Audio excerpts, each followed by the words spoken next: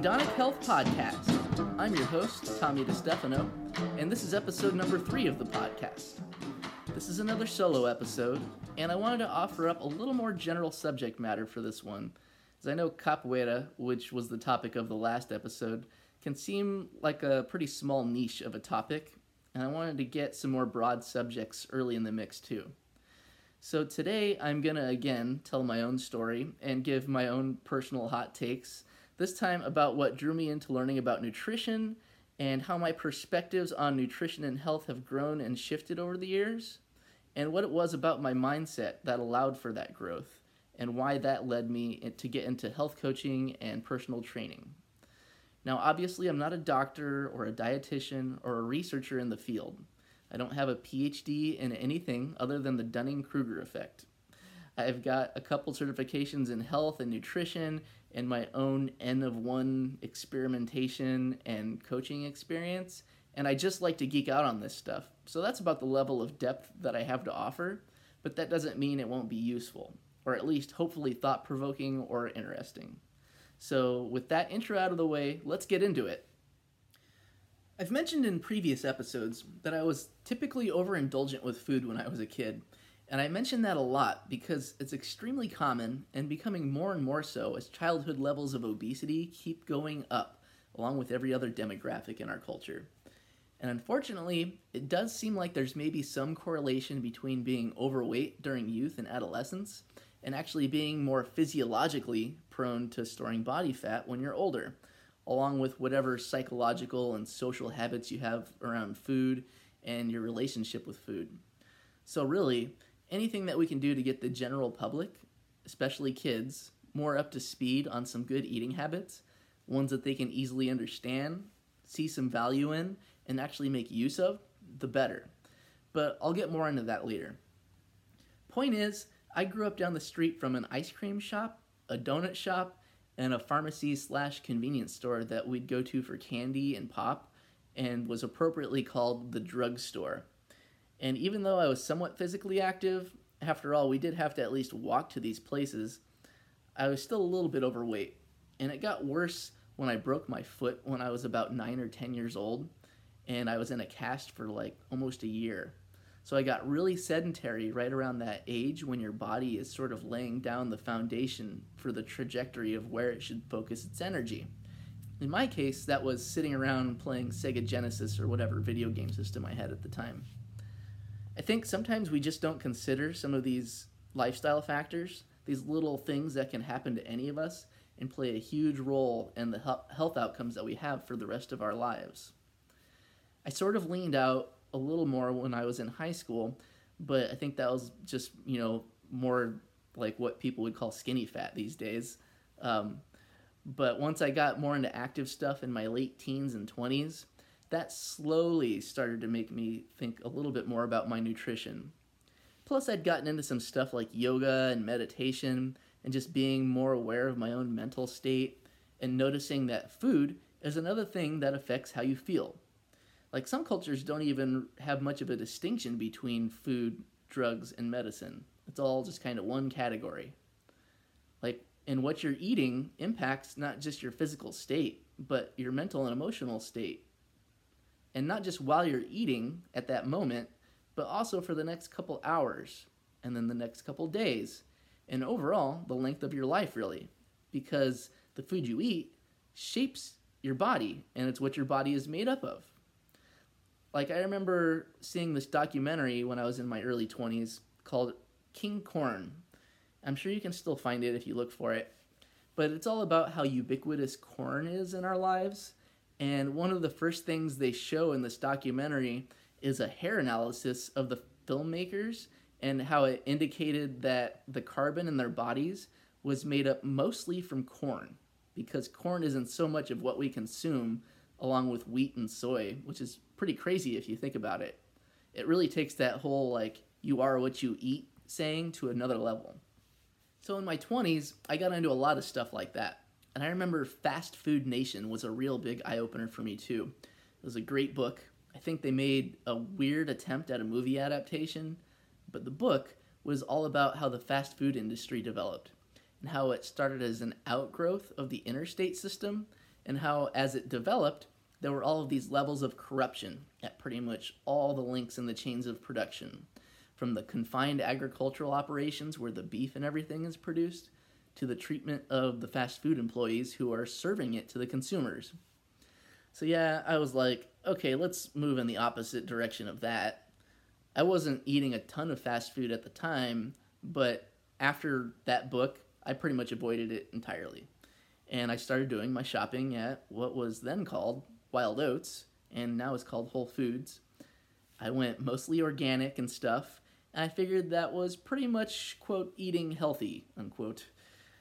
I pretty much still ate good stuff, but I also kind of had this idea that, well, I'll indulge in whatever as long as it's organic and natural, man.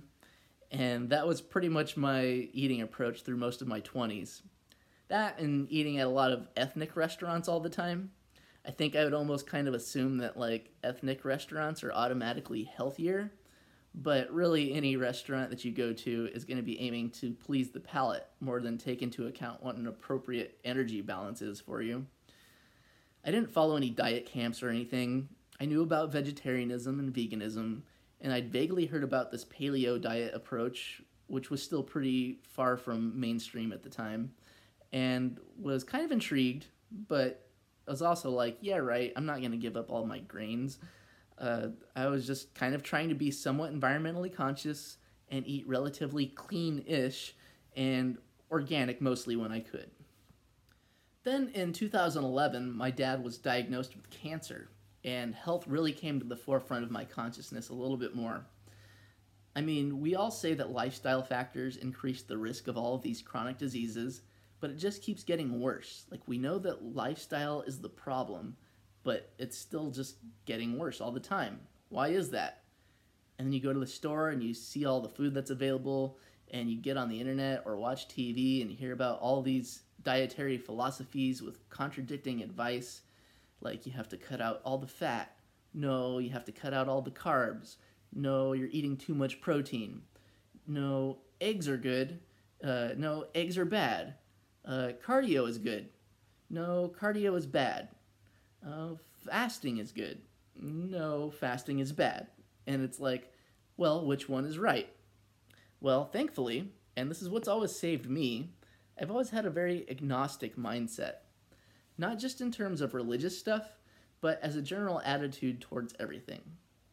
I think it's really important to keep in mind that everyone is wrong sometimes, and it's good to remember that. Just say it. I am wrong sometimes. And the thing about being wrong is that when you are wrong, you don't know it. Not until after you realize that you're wrong. And the more insistent you are on sticking to whatever conclusion that you've jumped to, the longer it's going to take you to correct your course. So it's probably a good idea to always keep in mind that you can be wrong about most things. Instead, I've always really tried to focus on making it a habit to look at things as maybes or probabilities and focus on how strong or weak the probabilities seem to you at the moment. After all, you do have to make choices in life, and you have to feel somewhat confident enough in those choices to actually do something. But just keeping that, but I might be wrong caveat in the back of your mind, even with some of your stronger maybes, things that you're almost surely convinced of, and keeping your eyes open for new information and perspectives is going to make you a lot less susceptible to getting stuck in one way of thinking and pushing your perspective on everyone else. Of course, that's a little uncomfortable for most of us. Uncertainty makes us feel a little more uneasy, but getting more comfortable with that mindset is something you can get better at. It's something that you can train. My favorite author through most of my teens and 20s was this guy, Robert Anton Wilson, who I may have to do a whole episode about at some point. But he really communicated the value of this agnostic mindset in a lot of really awesome ways. So whenever I've gotten into some weird ideas and experiments with my nutrition, I did at least look at it very much like an intriguing experiment. One that made sense to me, and I was glad to share with people, but not something I was 100% convinced of and forced on other people. At least I don't think. Sometimes I maybe came off that way to some people, but I try not to. And I would do that by qualifying everything I said with things like from what I've read, this or that, or say, I would say it seems to me based on, so thankfully I had that kind of mindset. And the first dietary strangeness that I really experimented with was this thing hilariously called the bulletproof diet.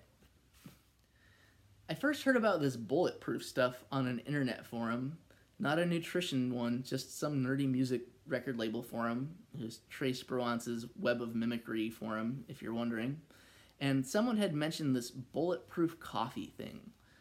I wasn't even a coffee drinker at the time. If anything, I would have just assumed that coffee is an unhealthy thing because it's got caffeine, which is addictive, and I assumed it was probably just bad for your heart because it makes your heart speed up a little bit.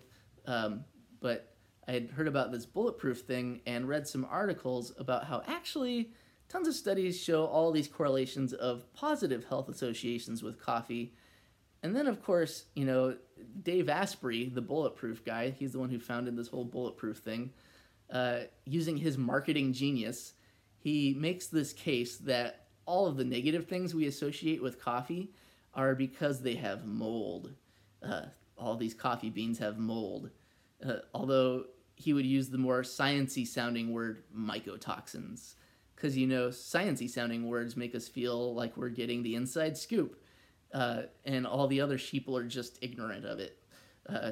So, of course, he sold his own coffee that was supposedly the most mycotoxin-free coffee in the world.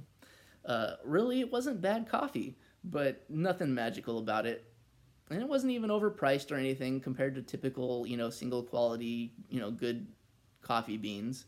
But he tried to make this case that, blending it with butter and MCT oil, which he also sold a patented mycotoxin-free version of, and which I now consider to be like the high fructose corn syrup of fats, would give you the amazing energy boost to get you through the day, as long as you didn't ruin it by eating any carbs or protein.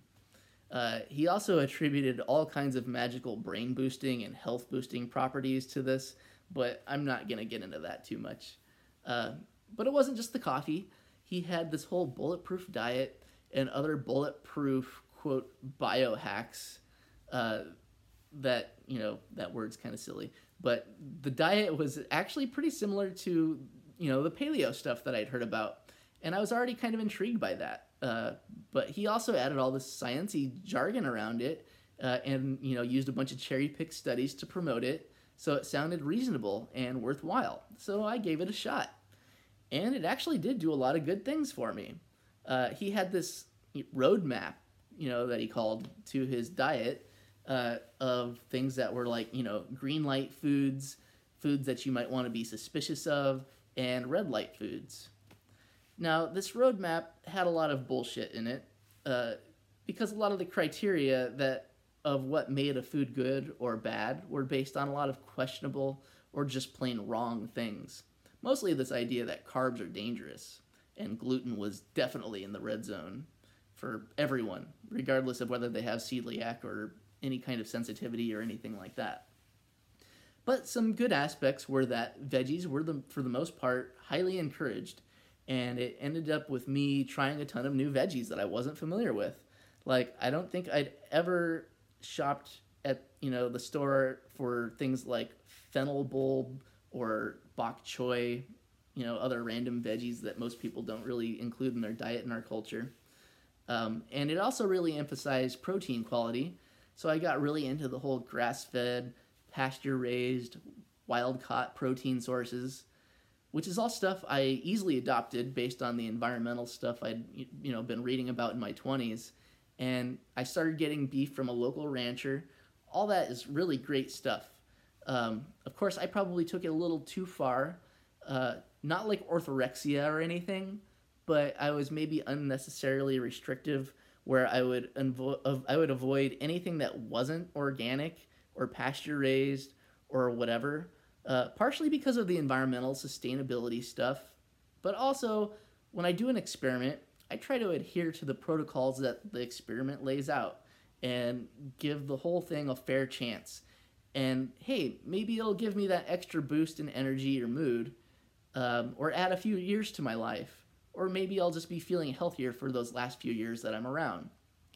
So I stuck with it for a couple years, actually. I never did gain any magical powers, of course, but I did enjoy it at the time, and it didn't seem to hurt me. Although maybe added a little bit more of, social awkwardness to my life than I needed. But thankfully, the bulletproof thing, it did sort of have its own fail-safe, which is that they're really big on quantifying everything, including actually testing your blood and seeing how things are going. And there are companies online where you can order blood tests, so I started to get my blood tested, and everything seemed like it was going pretty good, except for the one questionable thing was my cholesterol. Now, cholesterol seems to be a bit of a contentious issue, but it seems kind of like the climate change debate, where most of the scientists and experts are saying one thing, and you have a whole bunch of people in the middle that maybe question that a little bit, or they think that there's a little bit more nuance. And then you have some people on the other extreme end of the spectrum that are almost to the point of like conspiracy theory. But the bulletproof take was, and you'll still hear this a lot in some of the low-carb, high-fat, ketogenic circles, that, hey, high cholesterol is great. As long as your HDL cholesterol is high and your triglycerides are low, who cares if your bad LDL cholesterol is high? As long as you're eating enough grass-fed butter, it'll be all good. It'll just be the large LDL particles, and those don't cause heart disease. Now, of course, this is getting a bit in the weeds, and this idea is still debated a bit out there in the nutrition world. You can check out Sigma Nutrition Radio if you want to get more into that. Danny Lennon, the guy from Sigma Nutrition, he did a really good episode about that and has some really good articles about it. But the general consensus is still that high LDL cholesterol is associated with some risk. And even this blood testing company I went through, even though I think Dave Asprey, the bulletproof guy, has helped fund them or is somehow associated with them, they still show your blood test results and base them on the ranges that are in line with the consensus.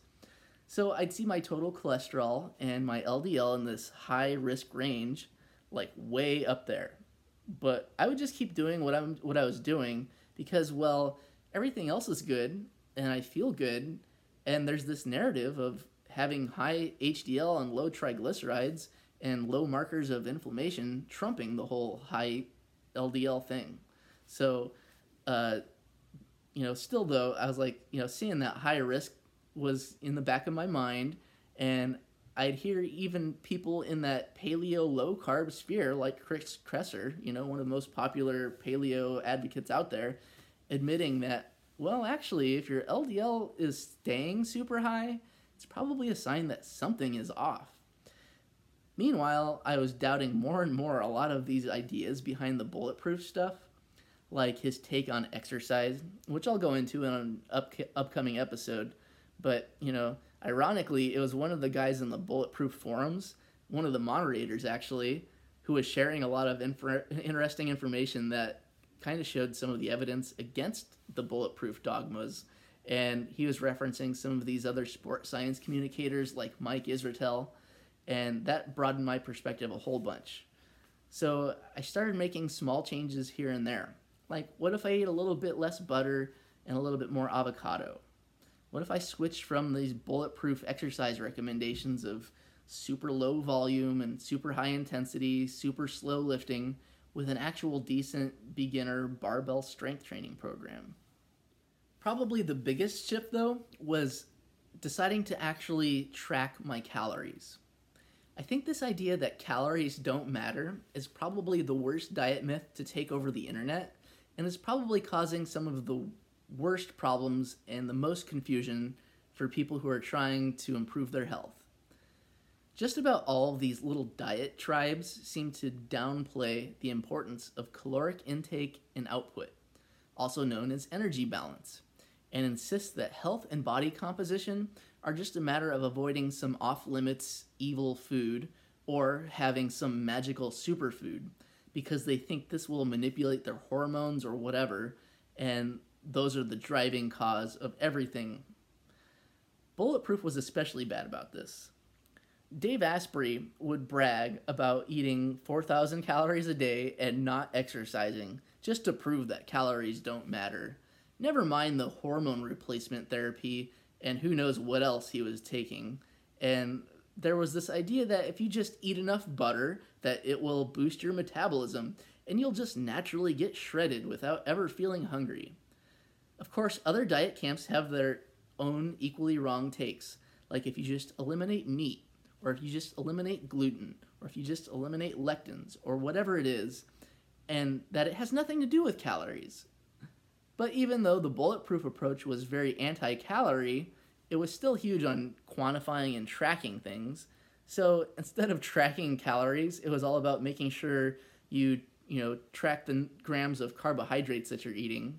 So sometimes I'd track stuff on MyFitnessPal or whatever, but not even pay attention to the calories. But thankfully, I had that agnostic mindset, and I was exposed to some more information that got me thinking, hey, maybe my priorities are a little off, and I experimented with some calorie manipulation. I did an intentional fat loss phase where I lowered my calories, especially the fats, and I increased my carbs, and lo and behold, I lost weight at pretty much the rate that the calorie counting would have predicted. So that really changed the script for me quite a bit. Because if you remember, I kind of dove into this with the question of, why is it that so much of our lifestyle causes all of these chronic health problems?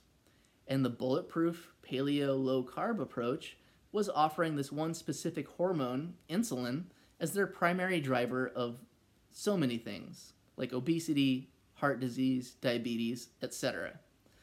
So it paints this picture that oh, it's so simple. If we could just get everyone to stop eating carbs and eat more Kerrygold butter, that everyone would just be so much healthier. But if you read any of the research, it turns out that's not the case.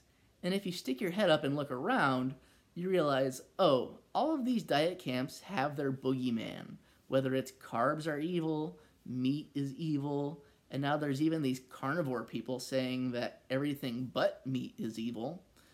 So who's right? What's the real cause for all of this? Well, I'll tell you my current perspective on who the boogeyman seems to be. Notice how I said that. I didn't say the word is. That's another one of these tricks that I got from reading Robert Anton Wilson back in the day. He really emphasized this idea that he got from a linguist named Korzybski called E prime, which is just English without is. So the basic idea is that you try to replace the word is with the phrase seems to me as much as you can. But anyways, at this point in time, the boogeyman making America fat and sick and killing us all seems to be nuanced and multifaceted. It seems to be a combination of biological, psychological, and social drivers in an environment that is conducive to these problems. But if I could boil it all down, I'd say it's mainly having a lot of tasty, calorie-dense food that is easily available, along with a brain and a body that has adapted over the course of its evolution to seek out the tastiest and most calorie-dense food it can and store it as well as it can to get through periods of famine. More refined food processing means tastier food, and part of that tastiness is your brain seeking out more calories, basically. And more calorie density usually goes hand in hand with less micronutrients. So there's no real grand conspiracy needed there. It's an outgrowth of an economic system driven by financial profit, because the companies making the tastiest foods are going to make the most money. They aren't going to be incentivized based on who's making the healthiest food. It's who's making the food that is the cheapest to produce and is the most habit-forming. So people eat this tasty food, and that pleasure they get from the food becomes their new baseline. But they want that pleasure that they had from eating the food that was just above their baseline, so they eat more food, tastier food. And that's where this whole hedonic staircase idea applies. You just keep needing more and more to get the same enjoyment. Combine that with being more sedentary, which has been shown to paradoxically mess with your hunger signals to make you want to eat more. and being more stressed, whether it's financial stress or whatever other life stresses that we have in our culture, and horrible sleep, all being tied into that, it's just a recipe for shitty health outcomes.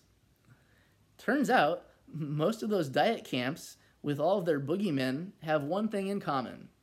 They eliminate a food of some sort and it causes weight loss. And it turns out when people lose body fat, even if it's on the shittiest of shitty diets, they see a bunch of health markers improve.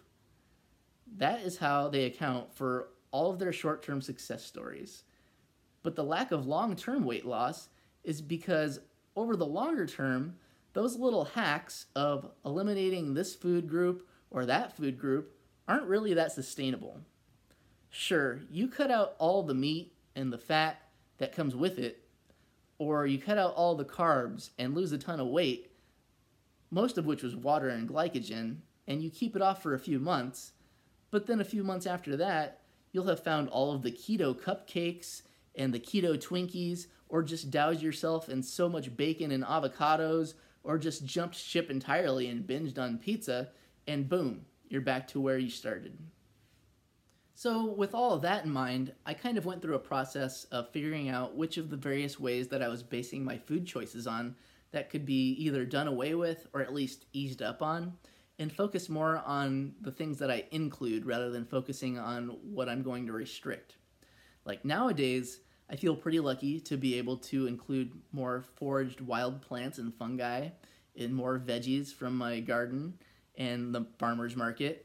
And I try to get more of that stuff into my diet, but that doesn't mean that I try to restrict things and that I don't still get most of my food from the grocery store.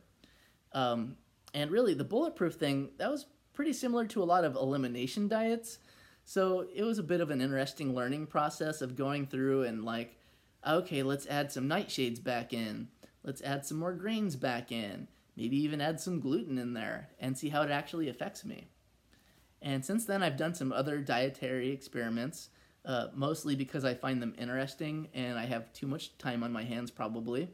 But I enjoy the process of dialing things in and experimenting, which is more complex than what most people need, but it can be a source of enjoyment for me and a lot of other people too. So if you like complexity, it's not a bad thing, but not everybody needs that. So a lot of the nutrition stuff that I geek out on nowadays, it mostly comes from exercise scientists and coaches and things like that. I tend to gravitate to sources who fit 3 different criteria. The first thing is they demonstrate that they're passionate about improving themselves by pushing themselves physically somehow. They don't have to be world champions of a sport or anything like that. That's more of a genetic thing anyways. But people who clearly care about their own progress and are actually doing things. That was one thing that I was kind of didn't sit right with me about the bulletproof thing was that, Dave Asprey, it was originally called the Bulletproof Executive. He wasn't talking to athletes and stuff like that quite so much. But the second thing would be that they have to have some kind of credentials or at least be knowledgeable enough to demonstrate that they are familiar with the research. And then the third thing is people who have coached or trained a lot of other people with great success. They've proven time and time again that their methods work. I try to learn from a lot of different sources, and I try to take it all with various amounts of grains of salt and know that at the end of the day, it's mostly nitpicking, but I find it all entertaining, enjoyable, and motivating, and sometimes even useful. So it's been about 4 or 5 years now since I've, left the whole bulletproof thing and really been immersing myself more into the evidence-based realm of nutrition and training and things like that. And you can imagine over these years, I've always been glad to share the stuff that I'm learning. And I realize I've geeked out on this stuff at a level that most people don't want or should ever feel like they have to. So when I'd be sitting around and thinking about how to make sense out of my life and how can I get more value out of my interests and how can I put my energy into a career where I feel like I'm offering up the most valuable contribution that I can, it made sense to me to try to take all the things that I've learned from my experiments and geeking out on nutrition and training, along with all the other lifestyle things that I've picked up along the way, and the sort of patience and understanding that I developed spending 11 years working with people who have developmental disabilities, and just do what I can to help anyone move the needle of their compass in a little healthier direction, and try to make that as enjoyable of a process as possible. So health coaching and personal training seems like the way to go. And while those seem like they might be kind of oversaturated markets right now, I think they're still growing a lot because it's becoming more and more apparent that most of our problems are lifestyle based. And it's not just a matter of telling people, here are some rules, follow these basic rules, but helping people dial in some sustainable habits that work for them as individuals. Because if there's one thing that all successful dietary changes have over the long term, is that people can actually adhere to them, meaning they can integrate it into their life in a way that they like enough that it isn't some added burden that they carry around with them every day. And that's why I gravitated to Precision Nutrition, because not only do they put out some really informative and well-produced content, but they're the first ones I've heard acknowledge this idea of nutritional agnosticism and say, hey, we don't care what diet tribe you come from, or if you're totally new to learning about nutrition, or even if you're an expert already. There are some fundamental habits and principles that we can all benefit from. So yeah, that's kind of where I'm at with my nutrition these days. I realize I didn't go into exact foods that I like or don't like or anything like that. But I guess if you want to see that, you can go to my Instagram. I do occasionally post some food pictures on there. But if any of this resonated with you, or if you feel like, hey, maybe I just need some long-term foundational habits to build a sustainable approach to nutrition that I actually enjoy, or hey, even if you just have simpler goals of wanting to lose a few pounds or gain a little bit of muscle, I do offer online coaching. And the way my coaching process works is that I use an app called ProCoach that uses this curriculum from Precision Nutrition. And for 2 weeks at a time, you work on habits.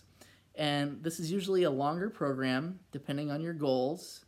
But each of the habits is supported by lessons and some exercises that facilitate the process, which makes it really convenient and a great way for me to support and give feedback and clarification, offer suggestions, answer questions, etc. It really takes you out of the mindset of, just give me a couple quick rules and I'll do it. Because again, the process that I do here acknowledges that there's the biological, the psychological, the social, and the environmental aspects that go into everything that we're doing. And there really isn't just one weird trick.